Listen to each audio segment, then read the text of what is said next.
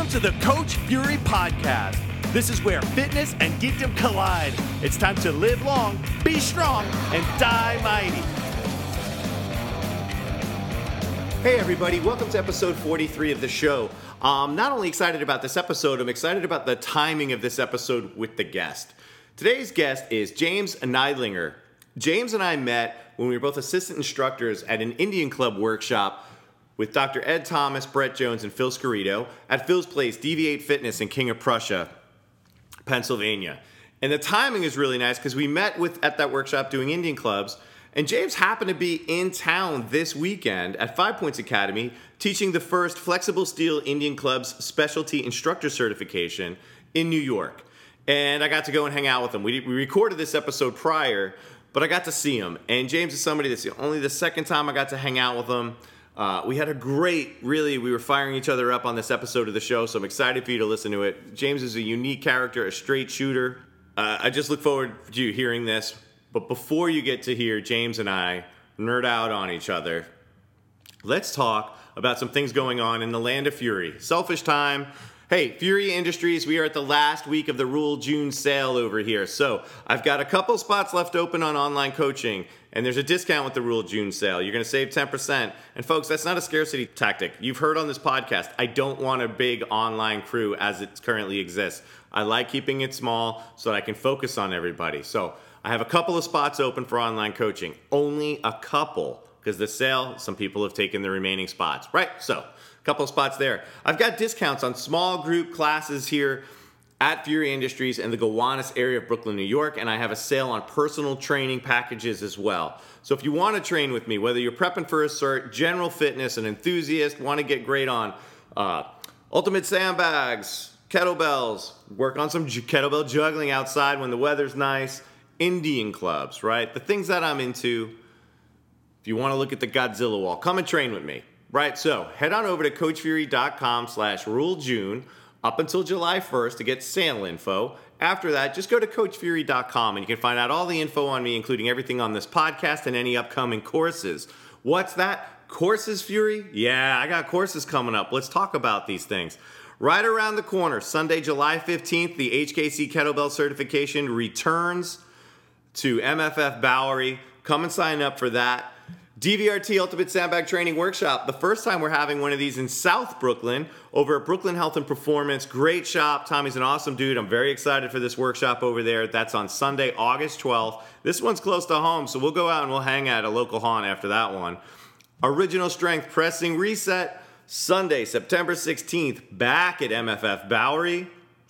Then DVRT Level 1 and 2 certifications. Now, some people have been asking me what's the difference between the Level 1 and Level 2. Like, Level 1 is really like a great introduction to how we use the Ultimate Sandbags, not just as an implement, but also as a training methodology and as a system. What makes them special? How do we progress movements? Level 2 is really where we start going into the other planes of motions, where the uniqueness in terms of what we're capable of doing with the Ultimate Sandbag really shines. So we start getting way more into frontal and transverse plane stuff. That's sort of like the super exciting stuff, the fun stuff that drew me into it. So come and check that out. We're returning to MSC Strength in Boston, and that is September 22nd and 23rd. If you've already taken DVRT Level 1, either on its own or as part of DVRT Restoration, you can sign up just for Level 2. If you don't know if you're ready for Level 2, you can sign up just for Level 1. Either way, I'd love to see you there. And then after that, RKC Kettlebell Certification of 2019, Momentum Fitness. Thank you for having us, Marco. I'm excited to come out and train there.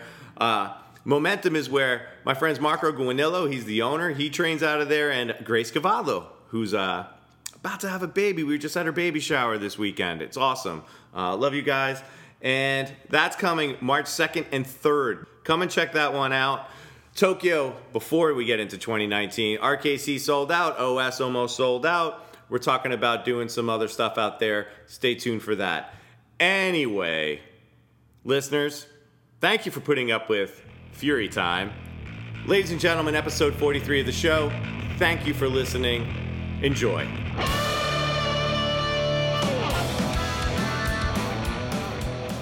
My day is done, so... Congrats. You're 30, right? Yeah, man. Dude, I was just While I was hanging out waiting, I just watched two kids from middle school interview Tom Araya from Slayer on YouTube, and now I'm watching. Oh, awesome! I'm watching King Diamond and Kerry King ask each other questions. Brilliant. It's the fucking best. Oh, awesome!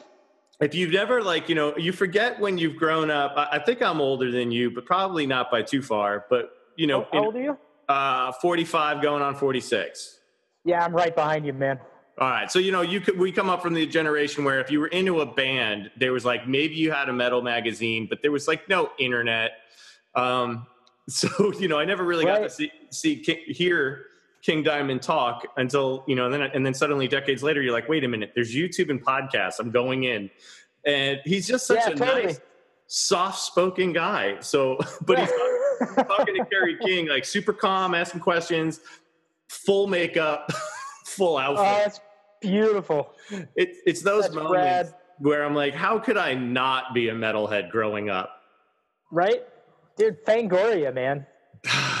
Dude, yeah, you know what's funny? I wasn't really into horror movies as a kid. I got into horror movies actually after I graduated film school. I was always much more into sci-fi and action films, and I wanted to make Jackie Chan films when I went to film school. That ended up being my goal.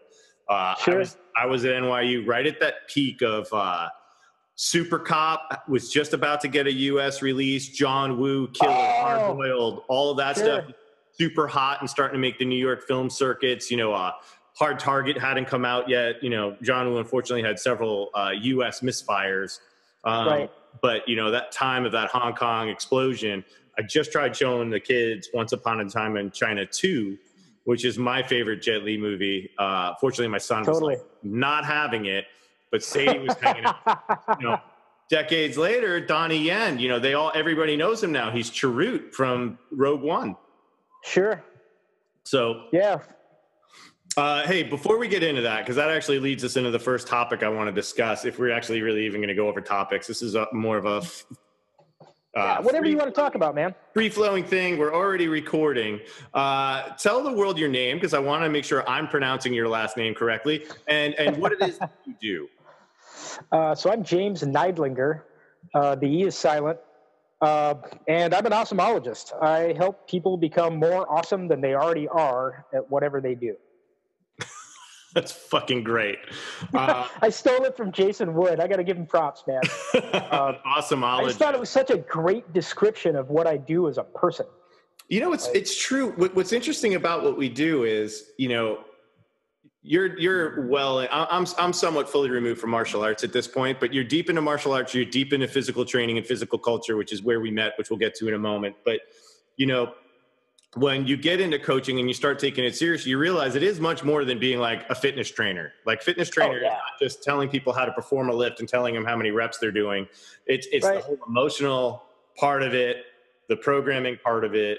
There's so many different layers involved in that I think an awesomeologist actually is a pretty beautiful way of looking at what we do, even if we don't get to put that on our business card. Yeah, totally. And the other part is it kind of takes into account the idea that there's like you say, there's more to it than just counting reps, but there's also more to it on the other end. I was talking about this morning with some of my clients that in getting prepped for the clinic that I'm going to teach this weekend, I'm going through some of the neurology so that I have a good handle on it. I have a better way of explaining it, constantly trying to narrow it down so I don't have to say as much. And I came across this paragraph in a manual that I've got, or textbook, whatever, that's talking about the process of motor output and what that involves. And it's motivation is part of it. So why I'm performing the action is a huge piece of whether or not the action will be successful. Yeah. The environment, the context, there's so much that's involved in just picking up my phone off the desk. And when we start to tunnel down sometimes with our clients, you probably had this experience. You figure out that, push-ups aren't going to do it, man. Today, they need ice cream. I need to take this guy for a walk. We need to have a talk. I have literally had that session. I had a woman completely stressed out, lovely, lovely woman come to MFF for a semi-private session. Turns out she was the only one on my crew that day, that hour. And we literally went for a walk. Yeah. And you realize, you know, everybody likes to talk now. Like let's for years now, like the last 3 or 4 years, breathing is like a big thing, and it is super important. But everybody still gets caught focusing that on happening, breathing in a gym environment, and then what's outside the world. Oh, Where man. we talk about sympathetic, parasympathetic, right? Like what we're trying to get out of it, but we forget that, like, you know, that session. Yes, it's in that context. Yeah, it's simply going for a walk. That's parasympathetic training. That's the best thing we can do for them that day. Oh, and not only that, but man. So I was playing around with autonomics with one of my clients this morning, and he's a vascular surgeon. So this he's pretty sharp. He knows his body, and he knows his way around anatomy and physiology. And I throw a pulse ox on one side, and it's one reading, and I throw a pulse ox on the other side. It's a little different. We're talking about it. I'm like, it's not that big, right? It's like, yeah, it's not the range where I'd be concerned. So we're not really worried about whether or not he's got any like vascular issues, right?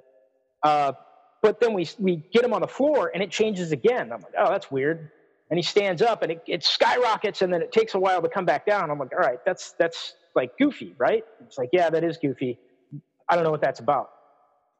And we play around a little bit, and we do some vestibular training. And everything evens out, where he's recovering much faster. So he's going from a higher heart rate to a resting heart rate much quicker. Like his recovery time is much quicker. And we're not seeing the drastic changes in heart rate and blood pulse oxygen saturation. Pulse oxygen saturation. Blood oxygen saturation. This is my first beer, I swear. Anyway, so SpO2, right? The amount of oxygen that he's got flowing through his blood and that is readily available for his cells to use for ATP and all the other Krebs cycle stuff, and right, just to move. So his balance system being a little bit tweaked meant that him standing up was higher sympathetic tone than him lying down. So just standing up was an act of effort, right? This takes work. There's a lot of fuel.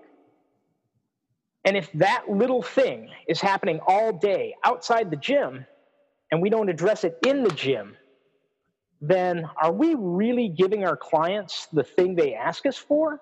Or are we just adding extra reps to the shit that they already have to do to just make it through their day? If I could reach through this computer and hug you right now, I would. Hugs. I really would. You know, I did an in-service, and there's a Die-Mighty workshop in process, in progress. Like I'm putting the pieces together for it. And one of the things that sounds fun. When you start to, by the way, small segue. I'm sorry. I love the Die-Mighty thing. Oh, thank you, brother. I love it. It's beautiful. Rock.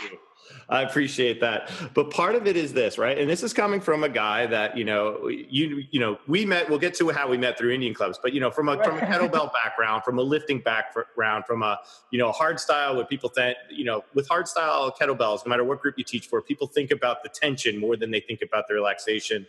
You know, everything like pack, tension, feed forward. And you start to realize, well, we're training people, and to get strong, you need to be able to create some tension. But then there's also like reflexive strength, where like their body starts to do it sort of naturally without me having to cue it, right? Just sort of external cueing for that stuff. But I think as trainers, we get caught on so focused on like, well, here's your warm up, here's your breathing exercise, and now we're just going to go fucking heavy and ham, or even not even ham, but just like really think about tension and not necessarily fluid movement, right? Which is segue beautifully into what you do. We're like, you know what, like most of the people coming in, you know, yeah, they might not have like core stability, right? So we have to work on that to some degree. We have to be able, you know, people should be able to plank.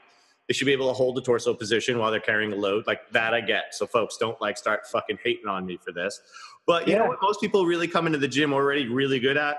Feeling fucking stressed. Like, you know what I mean? Like, and let's face it, you know, you talk about, you know, this guy's, you know, hitting sympathetic tone standing up. How about the people that actually just get sympathetic tone when they, like, I don't measure the same way, but you can tell they get stressed out when they're asked to just lay down because like, wait, like it's just a different environment. Even if you know the coach, you know the gym, when you're in session, right? The clock is on.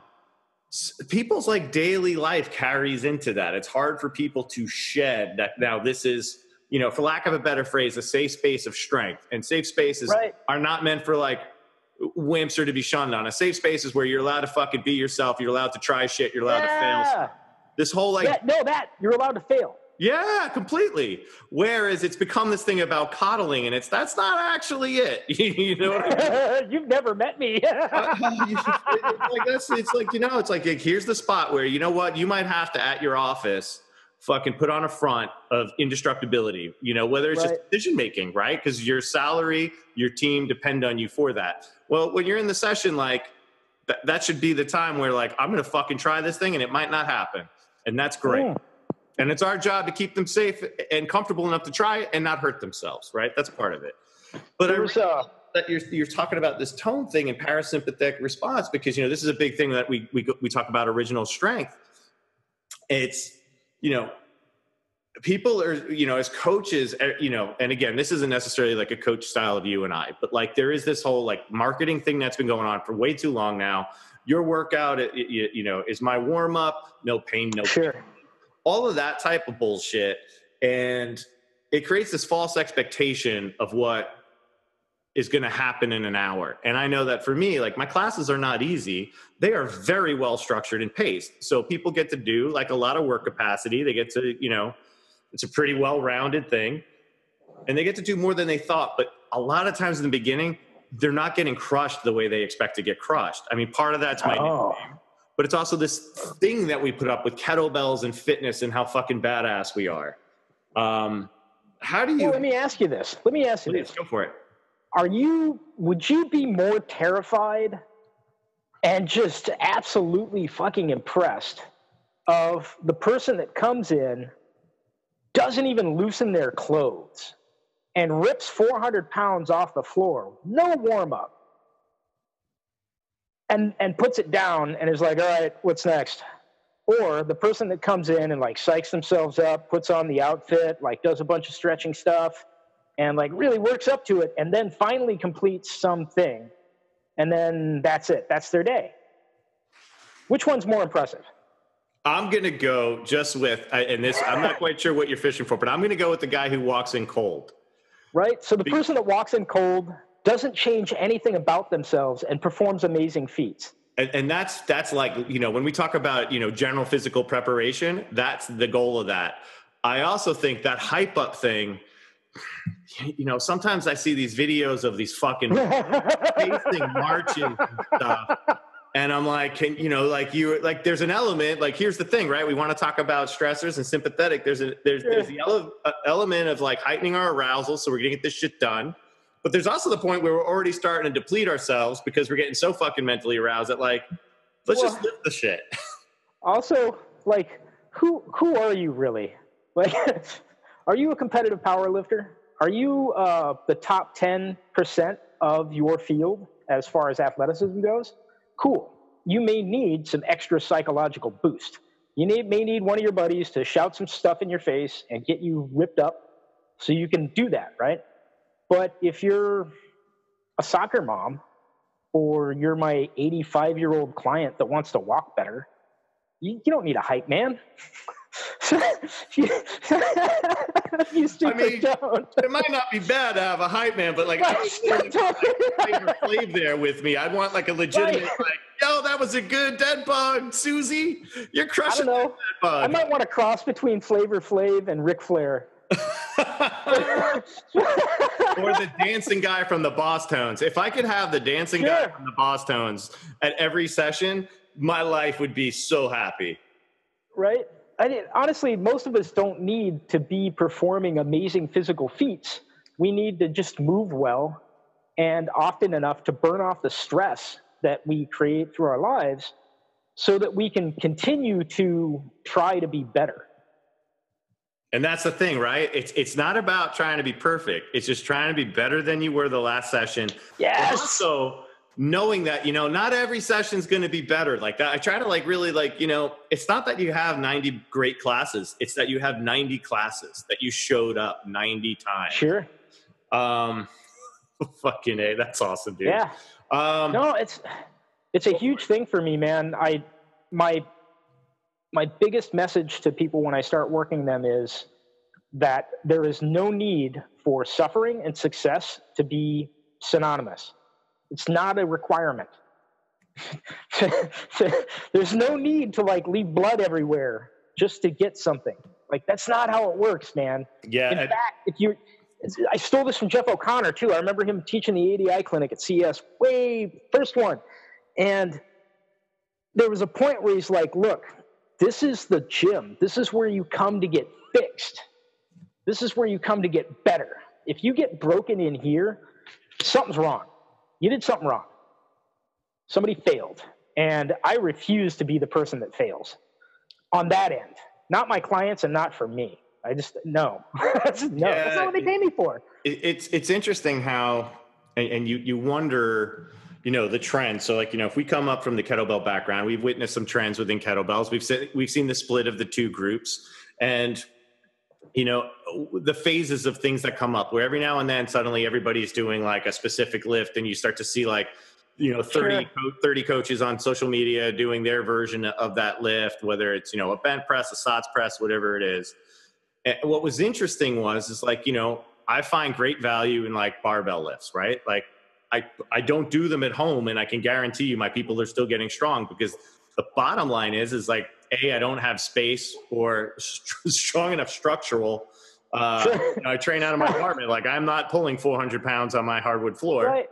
But it's also, neighbors would love you. People don't necessarily need that to accomplish their daily life tasks. Like, I don't know if you saw, Josh Hill has posted the other day, and I've never met Josh, but I'd love to actually get him on the show. He's wicked sharp, man. Yeah, and we like a lot of the super nice guy too. Movies and stuff. So I think it'd be a perfect combination of geekdom and fitnessdom. But he posted an open question about staggered stance swings. He says he's been staggered stance. Do you on that? And he was working on, he's talking about, I've been doing staggered stance deadlifts, and I haven't tried these swings. Is any thoughts on it? And the fucking fascinating thing is like, people are like, I like them as deadlifts, but I think they're too scary to swing. Somebody wrote like some weird comment about swings are for ballistic muscle action, and that would not be it. You wouldn't generate enough power. My comment was like in a very open way, like, well, what activity, what are you talking about? Requires bilateral ballistic muscle activation, ballistic muscle activation. Power. So for Gen Pop people now, like staggered stance, and Henkin got deep on it, because he's definitely, in my opinion, he's the first person I saw not only using them on all fronts, but also like we have progressions for them. So it becomes like there were so many people on this like sort of like safety police side of it. But it's just like, guys, no one's saying like the first thing you do with someone is throw them in a sprinter stance or a staggered stance, deadlift or swing. But you also don't throw somebody at a double body weight deadlift out the gate, right? You start with a kettlebell, you progress it with load, you can progress it into a swing, and they perform mastery. So if you're simply that concerned that sliding their foot into a sprinter position, where if they're going to run, chase, do tennis, any other physical activity, including playing with their kids, that suddenly there's this heightened risk of jeopardy. Mind you, the weird thing is guys, if somebody's listening to this that wrote these comments, don't get mad at me. Please take this as just like, this is what I think of this. So how is it safer to in a heavy deadlift, right? Or heavy-ish deadlift, right? So say you're pulling 135 in a stagger. How is that safer than doing, say, 16K swings where you're generating more power? And it's that locked-in mentality of, feet on the ground, it's got to be loaded. It's got, this focus on certain aspects where we forget this, like, nope, this is actually like physical human activity needs a lot more than, say, the kettlebell big six.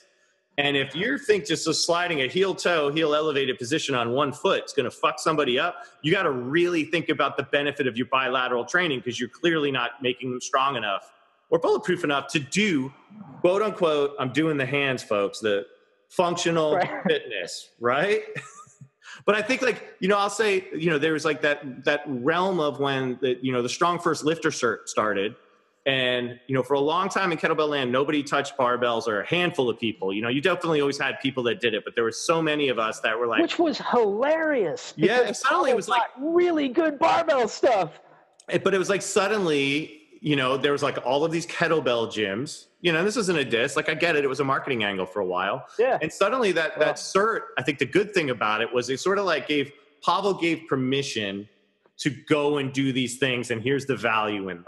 right? And Sure. I thought that was really cool. But I also think on the flip side of that, because people don't think too much outside of the box, is that it became like, okay, so these 3 lifts or 4 lifts make Yeah. the full rounded program.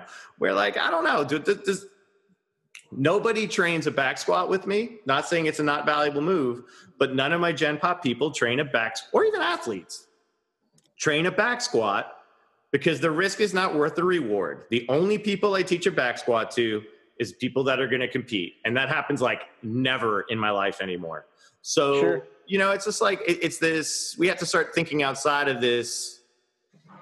Things got to be heavy. They got to be perfect. They got to be like, 100% 1 rep max land versus just, 8's a good number of reps. Or the other way, where it's like, no, don't touch any weights. Just do joint mobility and just like play with your eyes. I come from the Z Health community as well, right? So ERIST, and I'm fucking in. Like, I'm deep, son. I love it. I am hitched to their bandwagon. I really, really enjoy it. And I use the stuff every day. But, like, I actually touch weights, and I do stuff that's uncomfortable, Like, I actually go into stressful things because there's this thing called hormesis that people talk about every once in a while, which is hermetic stressors causing change for the better. So, cheers, mate. Appreciate it. Yeah. My groceries just showed up. Nice. Dude, if anybody's not aware of this, Imperfect Produce is amazing. It's amazing. Is that a global is that like a national company? Here, check this out. Not to say, sorry to hijack your podcast. Dude, this is like $15 worth of food. Oh, shit. Yeah, we got a head of broccoli, cilantro. What do I got? A couple of bits of zucchini. There's some avocados down there. What do I got here? Bejeweled dates, strawberries, tomatoes, blueberries. This is like $15. Damn. I got to look. What is it called? Imperfect Produce? Imperfect Produce. They're nationwide. They're not in every city yet, but they're working their way around. I'll have to check that out. I have not had a bad box from them yet. They've all been really solid. Nice. So let's go back to Z Health. And as you're all in, I noticed you're wearing the shirt too. So give the listeners, because I'm going to be honest, I've picked up things from Z Health. It was definitely, it seemed like it was more widely spread when I got introduced to kettlebell training in the RKC. I know Czar and Andrea Chang, some of the stuff that John Engum, was using had elements from Z Health. If you had to give like a quick description of like what separates Z Health from other modalities, what would that be? Kind of what we were talking about earlier. The idea that my brain is the center of all of the things that are going to happen as far as output goes, right? So if that's true, then I got to pay attention to that system. And if I pay attention to that system, I also have to pay attention to inputs. So if input and output are happening appropriately, I get great performance, right? There's 3 loops. I get input, right? I take in sensory input, I integrate it and interpret it, and then there's output, if you want to think of it that way. So stuff goes in, I figure out what to do with it, and then I get output, which is either movement or not movement, maybe pain. And I really appreciated that at their base, they addressed the idea that maybe it's not your body. Maybe it's your brain. Maybe, just maybe, the reason why your shoulder hurts when you swing kettlebells isn't because of the kettlebell. And it's not because of your shoulder. Maybe because your balance is so compromised that when you try to throw something up over your head fast, your system goes, no, get closer to the ground as fast as you can, because this is going to hurt. And then at the same time, their assessment process, right? It wasn't just like toe touch, and it wasn't static. It wasn't something that I could fake, right? I couldn't train my way out of it, because if I did, I fixed the problem. Like I couldn't practice the test. if I practice the test, I'm actually doing the thing that helps me get better. Yeah. So, for instance, if I'm doing smooth pursuits, right? Eye tracking. So conjugate gaze. I get both eyes to track an object at the same time in space, and I see it clear, right? It's not like I see one finger here and one here. Yeah. They're both here. And both of my eyes follow it at the same time. Can you imagine, as a soccer player, that if you didn't have that skill completely dialed in, that it would be challenging for you to play soccer? It's cool. It's interesting how it's, in original strength, we're the importance of the vestibular system and actually providing, that neuro juice, that input is huge. And for a lot of it, and it's something that's completely, we were talking about parasympathetic, sympathetic. There's a lot of trainers that have learned those words, but not necessarily like, how does all of this actually affect everything in terms of movement compensations and coordination and posture and all that stuff? The posture thing drives me batty. Posture is not something we get to control. It's reflexive. Yep. The vestibulospinal tract takes care of that for me. There's a writing reflex, and it's called a reflex. It's not the writing skill. It's a reflex, so it's reflexive, which means I have no control over it. Yeah, it's an important aspect that's often lost because we it's so easy as coaches and guys. Like I don't want to sound like I'm not a know-it-all. Like this is like things. No. These are things that I've learned, in my years of training. Time out. Caveat.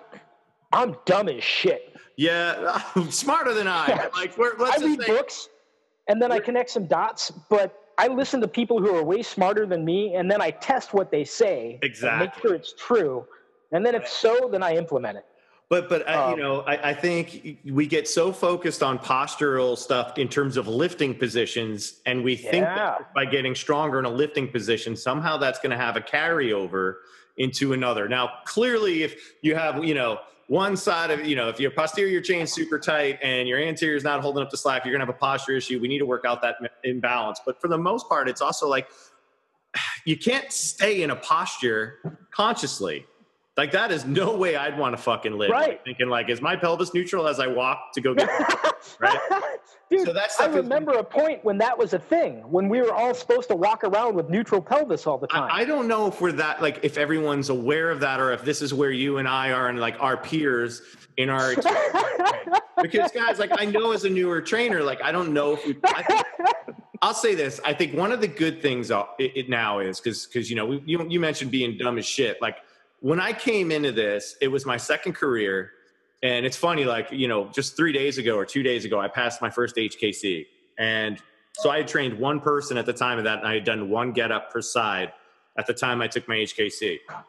So before my HKC. So, I didn't know a lot, and I didn't know how that applied to people. I didn't really know how to coach people. But, the initial thing we learn as new trainers is like how to get better at getting people into those positions. And hopefully we get a sense of why that's making them strong, right? Like, why is it get up good other than we know it's one of the big six?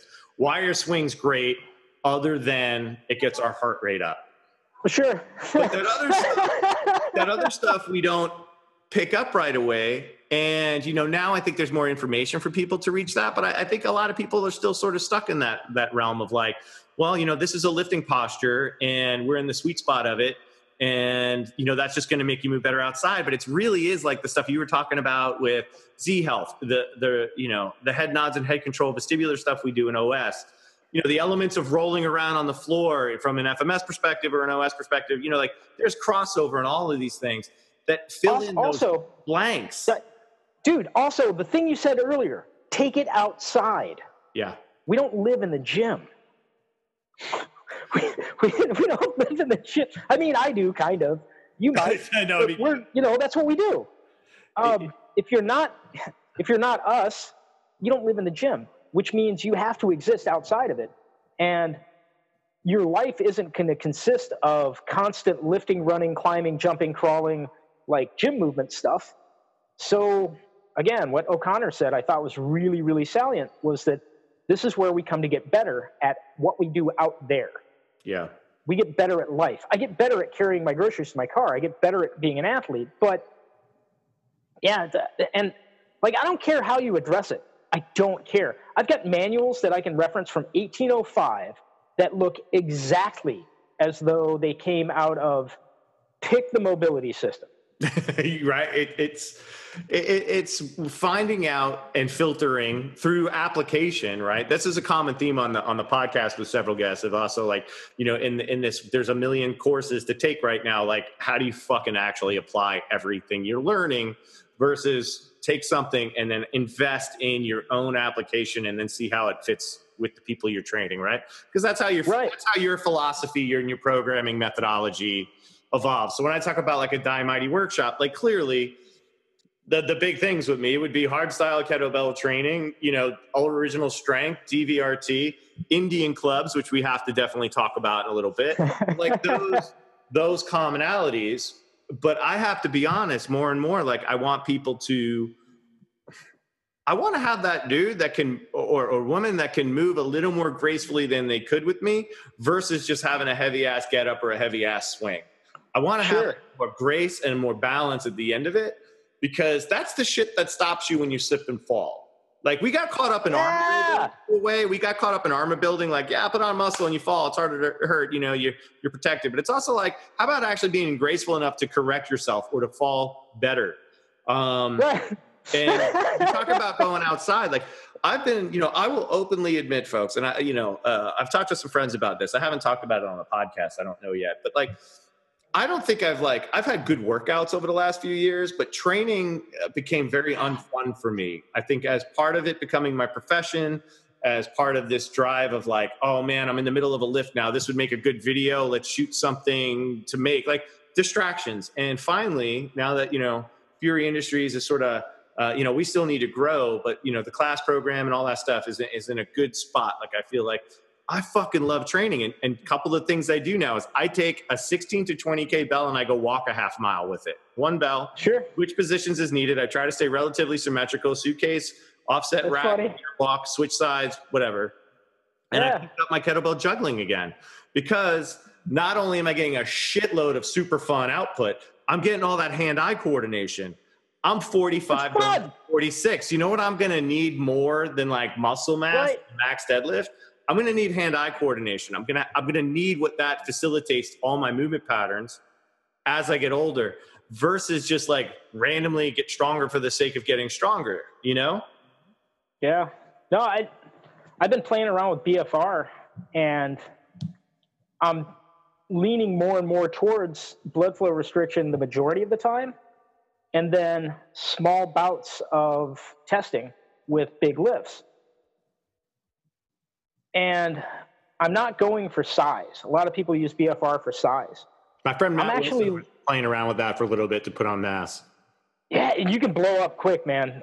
When I was in San Diego, outside of the tacos and whiskey, like, I blew up, man. I put a ½ inch on each bicep and an inch on each thigh in less than 2 months. Oh, shit. Right? Like, I was walking my dog, and my thighs were rubbing together, and I thought, well, that's new. That's something that I've never experienced before. I've never had this happen. Again. Yeah, like, oh shit, I gotta like start thinking about that stuff that you put on your thighs when you walk around, because my legs are getting big. And I was doing like 3 workouts a week. So it started clicking in my head, like, oh, there's other stuff I can do. But it also clicked having conversations with people about it, that you can get too damn big too fast. So you can overload the frame and start causing orthopedic problems. Yeah. And I'm starting to target little tiny things in the system that are the supportive muscles, not the big movers. Because the big movers, I feel like I'm pretty good. I got a 300 plus pound deadlift at 160 pounds, and I'm 44 years old. Awesome. I'm all right. I don't need to. I'm not saying that's awesome. It's not. But it's double body weight. I feel that's not double body weight. Like, what would be the benefit? You know, like I need to add 20 pounds. diminishing returns, right? Like at a certain point when you start going beyond that, the diminishing return versus potential risk certainly goes. What's the 3-2-1, 3 from the back, 2 from the floor, and 1 overhead?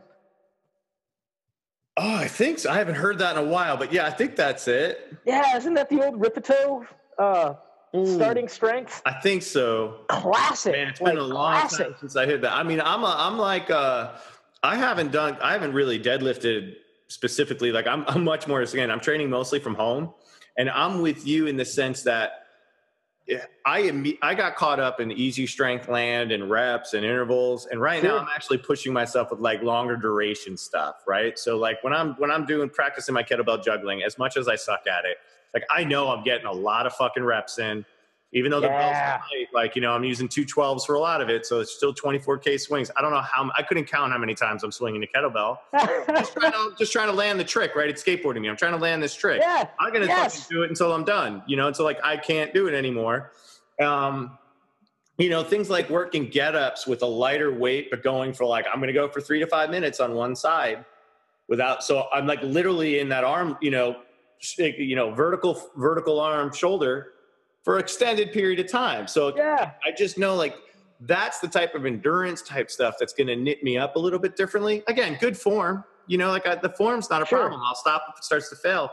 But versus like, okay, I know if I'm doing that with like a 22K, I know I could do a 40K get up, but I could do that like 1 per side and alternate versus like, you know, hanging out for minutes, you know, 6-7 reps on one side, nice, slow and controlled. It's really funny. I don't think people understand the difference until they start playing with endurance. I don't think people understand that endurance is different across everything you do. The difference between the endurance at the grocery store and the endurance on deadlifts and the endurance on the rower versus kettlebells versus overhead press, like, and this goes back to the neurological stuff, the systems that support that have to be dialed in. And if they're not, I'm going to have different effects. Are you either aware of the metabo reflex? No. Metabo reflex?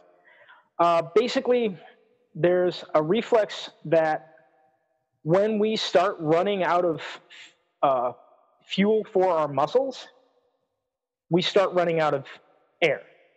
But not really. Like, we start running out of the fuel to keep the muscles pumping so that we can get respiration. So when that starts to slow down, our brain throttles us down. So our cardiovascular respiration is tied to this. So maybe I need to train these muscles specifically for that, right? Yeah. And the only way to do that is to work all of those muscles for inspiration and expiration.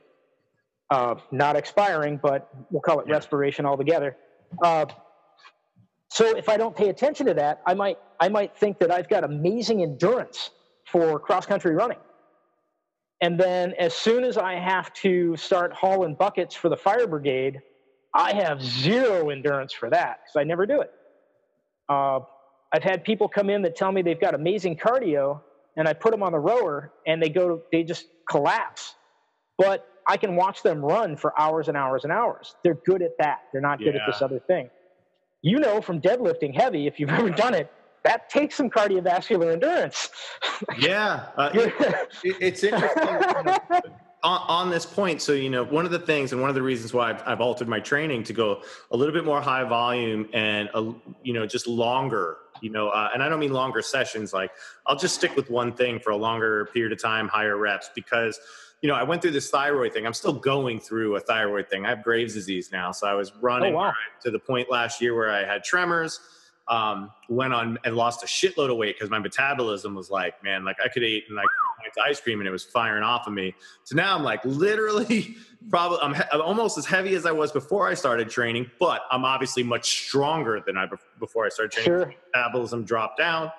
But one of the things that as I was gauging my progress, since it was tremors were the biggest thing that freaked me out, was I lost all my strength during that point. So I gauged everything off my press. So I can have a steady, I went from a 20K press again to like a 24 to a 28. I could press a 44 again, right?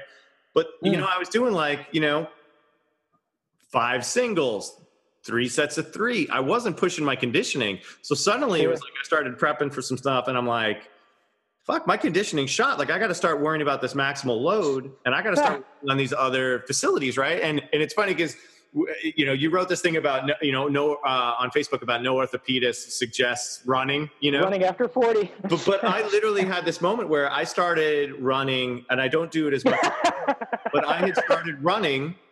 My goal was to get to, basically like 3 miles, 2 to 3 times a week. And my reasoning behind it was because right now, if there was an emergency, so, I've joined custody with my kids, and my ex-wife, their mom, lives about a mile away. So my thing was just purely from a strength standpoint, if I can't fucking run in an emergency to go get my kids, why am I lifting at all? Yeah, if you can't sprint 12 blocks. Yeah, you really got to think about like what you're training for. And we, again, if you're competing, that's great. So now I'm at the point where, and I had to back off the snatches. I had to watch my intensity for a long time because the tremors would start to come back. Like my nervous system's a little bit fragile right now with that. But these things that I'm currently doing, like, I can feel it too. All this hand-eye stuff, all the carries, like my posture's great. Like, I mean, for me, again, it's all relative, folks. Contextual to the individual. A lot of accidents. But I think that gets lost too. Like, what are you actually training for? Like, we can talk about getting tactical and shit, and all that stuff. But how many of us are first responders? Right. Versus like, can you get to your kid's school if there was an emergency? God forbid. Let me ask you this. What's more important, being able to do a tactical pull-up or put on a tourniquet? Put on a tourniquet. Thank you. Yeah, come on. Like, before I start dialing in my super ninja skills, maybe I should work on some first aid. Yeah. And maybe I should work on being able to carry somebody. Yeah. That might help. It's sort of crazy, and I got to admit that's the one of the elements that I miss from martial arts training with myself is I don't feel like I have Muay Thai is great for striking and to a degree self-defense. Brutal, man. I don't see it necessarily. We have to talk about this. I didn't realize until I was reading your credits because I have trained very little bit in Pakiti Terjia Kali, which in my opinion, if we want to talk about self-defense, probably the best thing for practical. Really useful. It's extremely useful. We had Barry. I don't know if you know Barry Danielian. He was like an earlier guest on the podcast. He's a guru on it. I sometimes think about those elements of just me being physically prepared to defend myself, defend my wife, defend the kids, but also letting them have those skills. And martial arts has turned to a lot of people. It turned into like cardio kickboxing, which is great. If you're having fun working out, like workout, maybe I'm not going to shit on hobbyists, man. Maybe learn how to really punch and kick in the process. Word. Hitting a bag for the sake of heart rate. I just had a conversation with a really good friend and a senior in my organization, and we were talking about how the people that we kind of learned from and that we grew up with, as it were, in the arts, were a different breed. And there was always this understanding that you might have to lay hands on somebody, or somebody might lay hands on you, and then you're actually going to have to do this. So there's martial arts, and then there's martial science. Yeah. And I always thought of Pakiti as something that fit into that martial science aspect, right? Most of Pakiti it's Thai fighting in a phone booth with a knife, right? That's a fucking great way to describe it. It's horrific, right? It's just terrifying. It's super close, it's super fast, and it hurts a lot. And like the understanding that that's the reality of it is far removed from the study of movement or the cultural appreciation or just play. Man, I love getting up and playing Kung Fu. Yeah. I like to get together with my Kung Fu friends and do Kung Fu shit. And that's all I really want to do, right? But I also understand that most of what I teach and what I practice as a martial artist, it's art. It's paint on a canvas. It has nothing to do with actual violence. Yeah. But it does build some of the things we're also talking about, those balance, coordination, visual acuity, right? Hand-eye coordination, foot-eye coordinate, whatever. Being able to actually use your body in the way that you want to use it, when you want to use it, without pain or injury, seems like something that I would want. And I fully agree with that. And I also think, there's something to be said. I know it would be a shock for me to go back into a class right now, but that adaptation, it's just like falling on a skateboard. The adaptation of the first few falls, it's always like, holy shit, that sucked. And then you kind of do it again. But, I think it's good for people to get used to being hit in a sort of controlled environment, because it takes a lot of the fear out. As long as you don't have like the bullshit posturing, like there's that, it feels like the UFC effect of the Affliction tap out vibe is over right now, and people are back to like respecting it in a non-thuggy, fratty way. But I think there's something about like, all right, so I've been punched in the face a bunch, or I've had a bloody nose, I've had a bruised rib, like those things, they suck, but like, you get through it and you move on, and the next time it happens, it's not as scary. You're not as flinchy. And there's a lesson to learn, just like lifting a heavy weight for the first time, that like, oh, I fucking did that. And you know what? I'm still all right. My first martial arts instructor was, main martial arts instructor was Guru Rick Fay, Minnesota Kali Group. Awesome, right? He was building this incredible community at the time. And through him, I met my main instructor, Guru Michael Melia. And something that he used to talk about that I stole it immediately because I thought it was the best description. And I've carried it over into fitness. He told us that he wasn't going to teach us how to get from point A to point B regarding punching people, right? It's not an A to B thing. I'm going to give you a compass and a map, and I'm going to teach you how to navigate. I'm going to teach you how to shoot an azimuth. I'm going to teach you how to find your location on this map and then move from there under your will and power to another point without obstruction. And I just thought that was a really useful way of thinking about it, that rather than teaching people how to fight, I taught them how to navigate that environment. And then they could make their own decisions. They could make their own choices, and they could make their own map. They didn't have to rely on mine, because mine is kind of goofy, right? I don't know what your history is, but my background is a little weird. Mostly mellow, but like when I was younger, it was kind of funky. And I saw a lot of weird, bad stuff, and I was affected by it, right? And later on in life, I super didn't want other people to be affected by that in the way that I was. And I felt like martial arts was a way to help with that I could take away what you're talking about, that fear.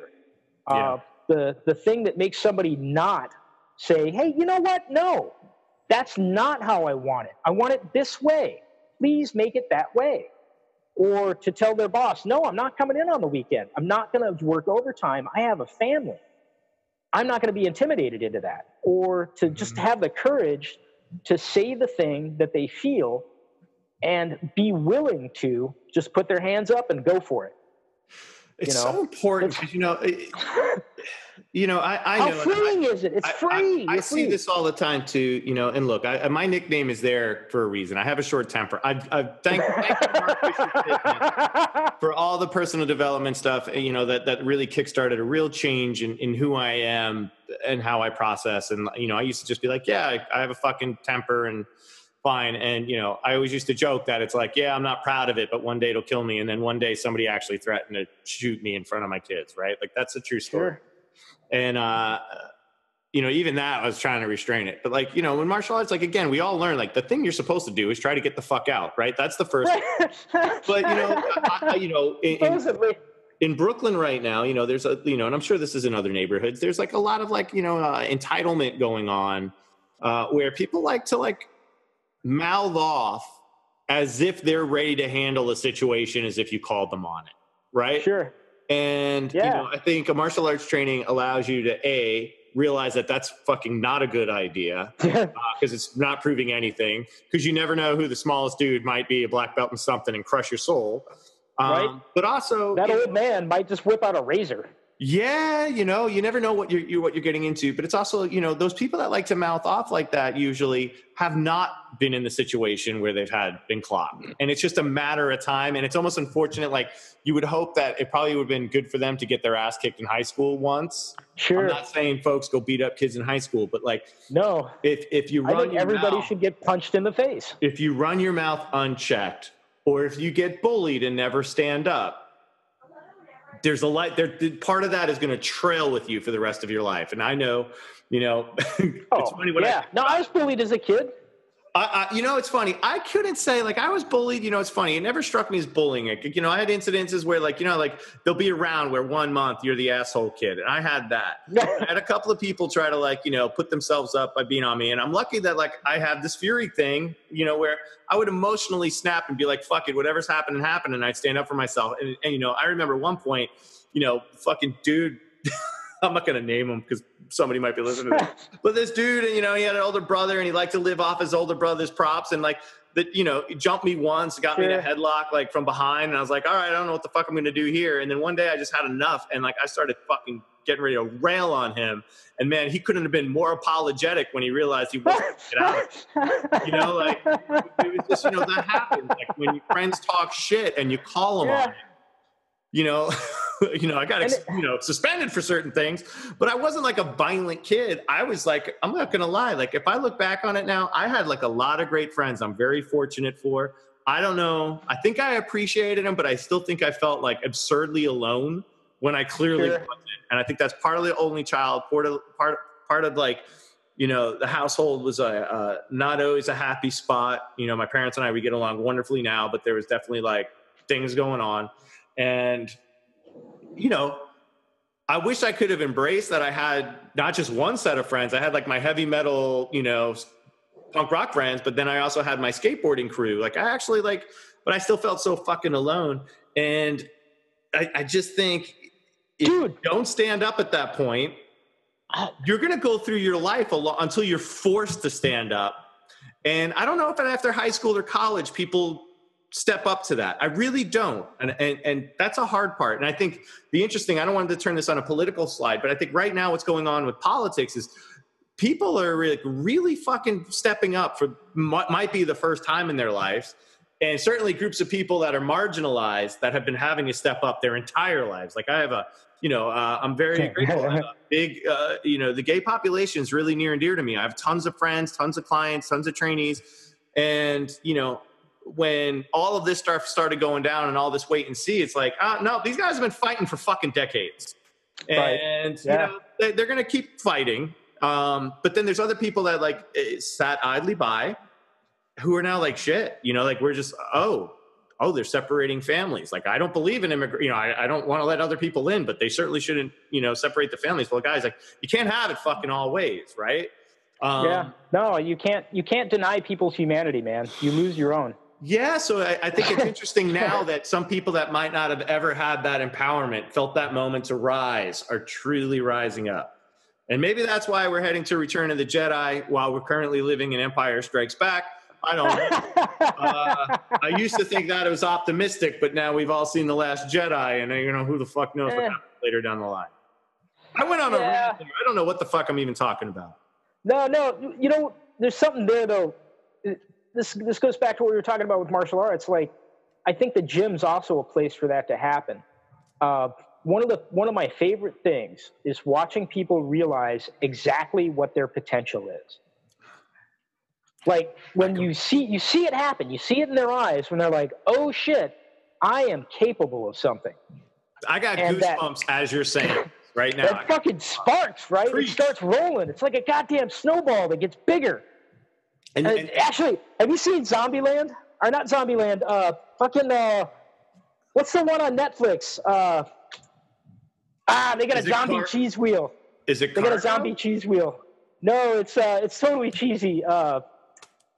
But there's a scene where there's a cheese wheel that busts loose in Wisconsin, and it rolls over a bunch of Zeds and picks them up and starts traveling across the country, picking up more zombies as it goes. I don't know what this is, but I need to know. So I'll put the trailer Z-Nation or I'll send you a link for it later, man. It's hilarious. It's an amazing show. it starts out kind of serious, and then they're like, fuck it, we can't take ourselves seriously. Go with it. So it goes amazing. But it's that moment where they snowball. You can see that the wheels start turning like, what else am I capable of? Maybe I can do this thing without pain. Maybe my shoulder can work again. Maybe I can pick that thing up.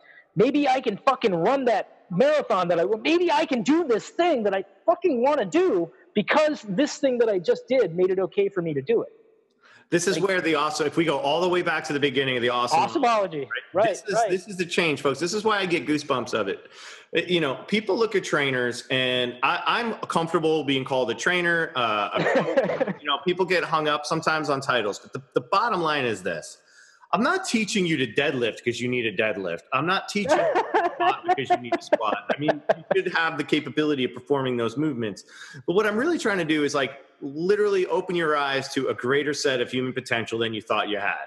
And when someone does do a body weight or 1.5 body weight deadlift, their first pull up, you know, their first full get up when they never thought they'd be able to do it, it is fucking magical. And I say, or the person that hates the gym and you look over and they're giggling like a child. And I say that as somebody, you know, I'll never be the strongest dude in any room. I'll never be the smartest dude. But I'm going to say this as before I was a coach, before I had the nickname, my nickname was Bald Fury before I had a Coach Fury. So I was Bald Fury. The sell for kettlebell training and Indian clubs and ultimate sandbags for me prior to original strength was the fact that on my PCL surgically cadaver tendon left knee, I was able to do a 97-pound pistol squat, which I never thought I'd have the mobility, even at a kid, right? And that I could press a beast on my surgically repaired right shoulder, right? Buy-in, because I never thought that shit was possible before I got hurt. You know, in my late 30s, like, you know, like I got into training in 2010. You know, like I was already. Let me ask you something. What kind of a shit show is it that we have this biological inheritance that our fucking ancestors fought off bears and tigers with rocks and sticks, and we don't think we're capable? What happened? Where did that message go weird? Convenience leads us to believe, our pursuit for convenience leads us to believe that like, I'm feeling old today. Right? That's really what happens. It's like suddenly like, okay, so maybe you need to sleep a little more, likely. Right. I also have to give props, and this, I know women get hit a lot harder sometimes than men with it, but I'm in the age where, you know, I'm dealing with thyroid shit. So my hormonal levels are fucked. So I can feel that effect. That's undeniable. So when women start hitting menopause or going through their cycle, that's undeniably going to have an impact. For dudes, when your testosterone starts to drop, you know, that's going to undoubtedly have an impact. Right. So those are realities of aging that, you know, that's a fact. And generally speaking, recovery time is a thing, right? But I also think, like, what if we actually allowed ourselves all that recovery time when we were younger? Like, would there be this? Right. Because we took advantage of our youth as opposed to thinking long term. You know, and you know how we all banged ourselves up doing one thing or another. You know, when we were younger, and now we're feeling that. So it's a really weird thing where I look at aging, and you know, I'm this hormone thing. I'm like I'm super annoyed by it and frustrated by it on one point, but I'm also super grateful for it because it's given me this perspective. Like, we're all going to have to deal with something as we age, and injuries are almost, as long as they're repairable, are almost on the low end of that. Sure. The longer term time, nutrition. Yeah. You know, the longer term stuff is the hard part, the habits, you know, and finding it, you know, really finding play in it. And that's what it comes down to. So like, I'll be honest, like, you know, now that I'm getting back into the kettlebell juggling, it's, I mean, I'm not going to do a workshop on it, but it's like, you know, I feel fucking great because I know the body and my brain from an original strength perspective, you know, contralateral, crossing midline, vestibular system through the roof, my conditioning, through the roof. But more importantly, like, I can fucking do stuff, and like I can flip bells behind my back a little bit and catch them, and like I can work on my timing. Because, you know, what happens when old people, you know, when they start shuffling, Henkin will describe, you know, old people start shuffling, not because they've lost the mobility, it's because they've lost the fear of stability. Like, their body's starting to minimize movement because like they don't want to fall. So they take smaller steps. Closer to the ground. Smaller steps. when people that are like, start to get older and are like, well, my shoulder hurts, so I don't do this. Well, what movement are you going to cut out of your existence when something else hurts before you start training to address that? And I don't mean going just to your doctor or just to a traditional physical therapist. Like, when are you actually going to, like, I hate to say it, fork up the money to find someone that knows what the fuck they're doing so you can actually address the situation as opposed to living with a thing. Now, some of us have legitimate long-term injury stuff, but most of us just accept it. Like, I got this bad back. Well, really, let's like dive into that. Let's find out why you have a bad back. How many muscles are in the human body? More than 4. There's like 162, I think, right? If you had 162 rooms in your house, they discovered 2 new ones that are supposed to be something, right? If you had 162 rooms in your house and you move in and you fill them all with furniture and you use them all, how many fucking rooms are you going to seal off before you decide you need to do something about that house? Yeah. Like, how many doors could you not get to open before you decide to call a fucking somebody to come over and do something? Yeah, it's crazy, but we allow ourselves to do that, and it's, if there's anything that I hope, I guess if there's a way brick off. Well, we don't even. It's not that we just close doors. We brick off the door. Yeah, like we literally say goodbye to that house. It's almost like, like there's skeletons in the closet buried, but like it might be. And the sad thing is there might be gold in each and every sealed room, right? That's the thing. There might be my Godzilla collection that I loved is in that room. The mini ramp that I loved is in the room. The golf are in this other room. Yet I've deemed, because I'm allowing my foundation, my house to fall apart, that those rooms are sealed off because they're not safe for me anymore. The ability to pick your child up and carry it. God damn, I'm getting fired up. I mean, that's the whole Diamighty thing, right? So, like, man, that's why I fucking love it. It's not giving up. Oh, it's not quitting. The foundation of Diamighty, folks, if I haven't said this enough, is this. I don't really care how heavy your deadlift is. Strength fascinates me and impresses me. Like, I love seeing heavy shit. Trainers, it's great if you're strong, but I actually want it impresses me more when you coach and cue and program better. I'm not going to lie. I don't really care how heavy your bench press is. I fucking want to see you coach people that have solid movements and stuff like that. I don't mean bowel movements. You know what I'm talking about. But my goal is not your deadlift, not your press, not your get up. My goal is that you're 91 with your great grandkids at Disneyland, not needing a scooter. Because we can talk about ego, we can talk about aesthetics, but some point, someone wants to fuck you anyway. You got to be moving. Because if you go to no chairs. Yeah, if you go to assisted living, you'll see how many people are stuck in chairs. It's terrifying. And you're impressed by the few, and they are fewer in percentage to those that are stuck. You want to be the people moving around. You don't want to lose that. You know what? They also tend to be sharper still. Because with all that hand-eye stuff, your cognitive thinking, it's all together, folks. So anyway, that's where the Diamighty mission statement came from. And it says, that's like, I'm going to be honest too. It's because I allowed my ego when I started lifting and chasing heavy weights, even the pistol squat and the press that I mentioned, because I got caught up in it. And then I realized I started hitting 40s that, like, what's really important? And that's just not it. It's impressive and it's fun and it's a challenge. But man, being able to touch my toes is more, quite frankly, being able to wipe your own ass, right?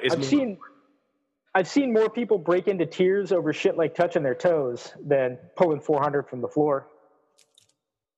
Yeah. You know? I've had more people like comment that the quality of their life outside of what they did in the gym was improved, and that's why they appreciated the things that we did in the gym. While we were talking, I get a text. I saw it come up on my screen from one of my clients that says, basically, she's been maintaining her weight even though she hasn't been able to come to the gym because life has gotten in the way.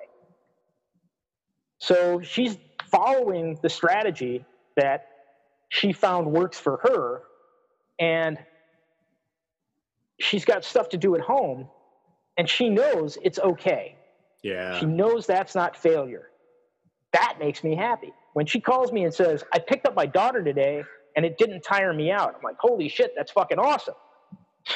Yeah. That's what I want to hear. Right? It's the carryover too, right? So like somebody gets like, double body weight deadlift, but then for whatever reason, they have to stop training with you. Their strength will fade, but the quality of the movement of how to hinge is going to linger. And that's the important part, right? The movement quality underneath it, like so that they can go things, they can move and have better coordination posture. Oh man, we just had a sermon, James. I'm so no, man. I respect. This is one of the things. There's a thread running around on reference social media, but it was basically focused around the idea that that our industry is broken, and it is. It's fucking broken. But it's not broken in the way that most people think of it.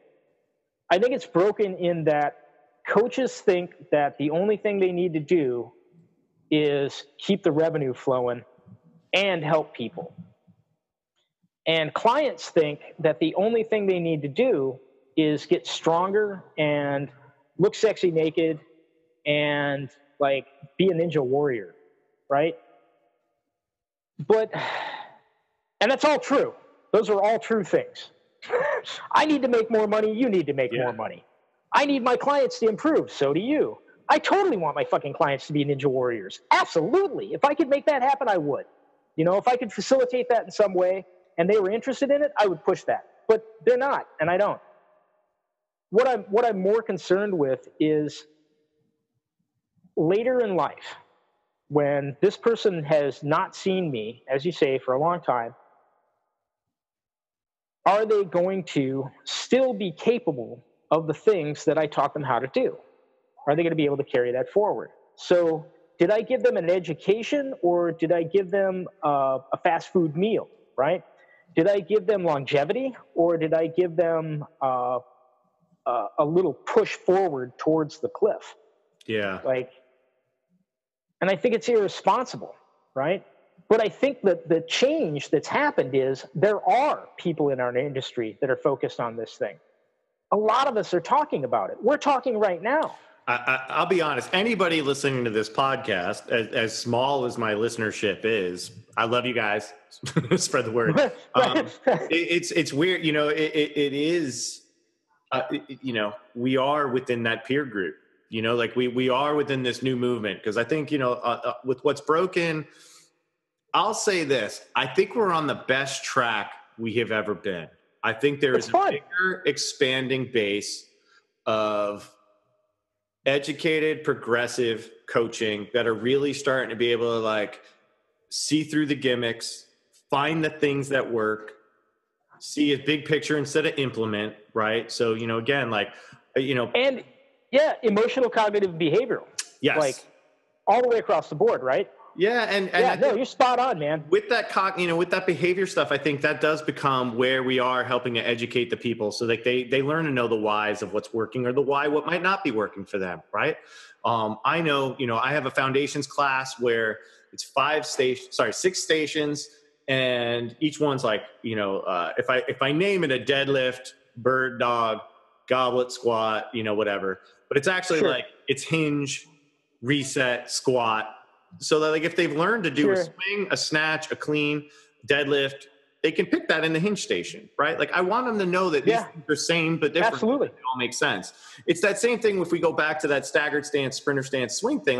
Guys, it's still a hinge, an explosive thing. It's just your foot position changed, just like you would change your arm position of the arc to go to a snatch or a clean. How is that any less safe than literally going overhead with your arm or something, right? So, and it's not like athleticism takes place in a staggered stance ever. I know. Plus, how many clients do you know love how cleans feel when they're starting to learn cleans on their forearms versus just offsetting their foot to get a different right? Anyway, not to go on that, but I think there's that. Now, on the downside of that, and I made a social media post about this yesterday. I think within this education thing, we're doing a really good job of trying to educate each other as trainers, Sure. And different That's funny.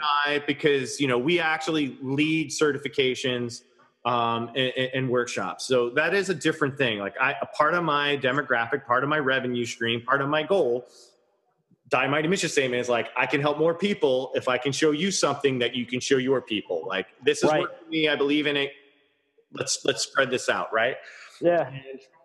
But I think too many of the times, like these videos, we're getting caught up in like, we're just selling to each other, where it's like, we already kind of know how to deadlift. Like we already have a pretty good goblet squat, versus targeting that towards a Gen Pop person. And I just don't think a lot of us are thinking that way. Like, who is my avatar?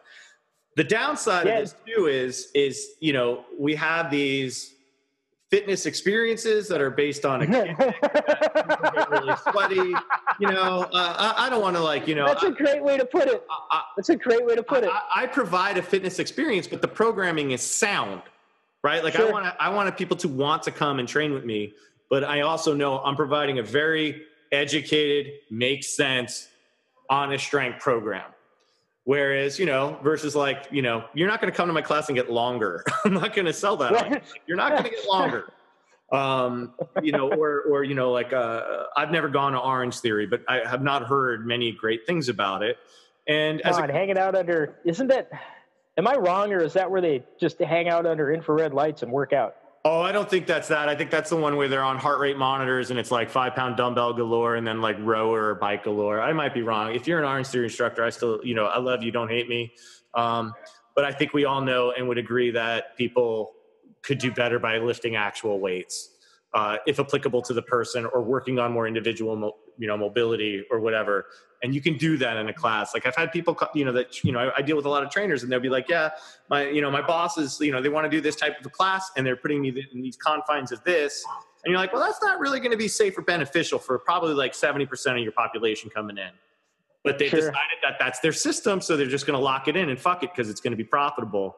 And that's the problem. It's low threat. It's really low threat. So, you know, there's that, and it's finding that middle line, right? And then there's the big problem is we all want to be like, well, fuck those guys. Why am I not doing better? And I'm like, you know what? Let them have all that money. You just be the best you could be, and people will come to train with you. I say let people settle for the level of mediocrity that they're willing to settle for. Yeah, I agree. You know, if your version of Samba is to take a Zumba class, cool. If you actually take a Samba class, even better. And as long as you're, but I'm not going to tell you you're wrong. Doing a thing and not getting hurt, that is the goal. Yeah. But I don't put myself on a comparison. Like, I'm not comparing myself to an Orange Theory, CrossFit. You know, like, I do what I do. Yeah. And I think too many times super not CrossFit. we're comparing ourselves to these things that have no relevance to compare ourselves to, other than it's the quote unquote fitness, right? Like that's the umbrella term of fitness. And honestly, going back to what we were talking about a little bit with the neuro stuff, like somebody does benefit from that, but not everybody. Mm-hmm. There was a study done in, I think, Denmark. I should probably know what the study is so I can reference it. But the gist was they tested a bunch of people with an exercise program. Some got better. Some had no change. Some got worse.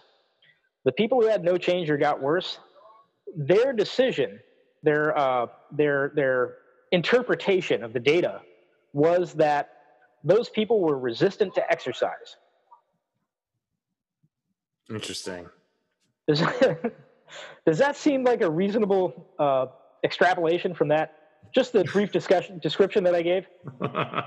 Like, I put you on a 20-rep squat program for 2 weeks, and you get worse. Or no change, and I'm like, man, you're just not good for exercise is bad for you. Maybe it's not Wait a minute. 20 squats. Yeah. Maybe it wasn't the person. Maybe the exercise routine you gave the person wasn't appropriate for that person. And, you know, and this kind of feeds into what the Indian clubs do. I think the Indian clubs fill this gap in building our connective tissue and building good neurological patterns, building really clean, pain-free movement maps so that my brain's super confident in anything I ask it to do with a 1 or 2 pound weight in my hand. I'd fully agree with that. Physics, we talked about physics at the clinic we met at. where it was 10 pounds per inch on the lever arm at the moment of angle. Yeah. So, like, you know, my arm's 28 inches long. I put a 1 pound weight at the end of it. That's 280 pounds of shear force at the glenohumeral joint at that moment of angle. As soon as it changes, the weight goes away and it changes. But that rep counted. Yeah, for sure. I mean, I'll say, look, I have to ask you a question. This is going to be only the second person I've asked this. Can you get back on next week? I have to go to a meeting very soon. Yeah, absolutely. And we're going to do a two-parter. Only you and Iron Tamer. He was the first two-parter. You're going to be the second one because we have not even That's funny. The surface because we're getting into Indian clubs way later than I expected, and I got to go. So I apologize. No, man, it's awesome. Folks, like I do want to say this. Tune in for the next one because, you know, Ben Marvin talked a lot about the mace training. And James and I met actually at an Indian club workshop. It was after the CICS though, right? That had folded. This was the first one with Phil, Brett, and Dr. Thomas. And I'm going to just flat out say this. Aside from Dr. Thomas, James is the most gifted and fluid person I have ever seen. Dude, that's true. I mean, you know, I'll be honest. Like, I think I'm pretty good at what I've learned through the CICS and investing in that minus movement number 6, which I will forever struggle with.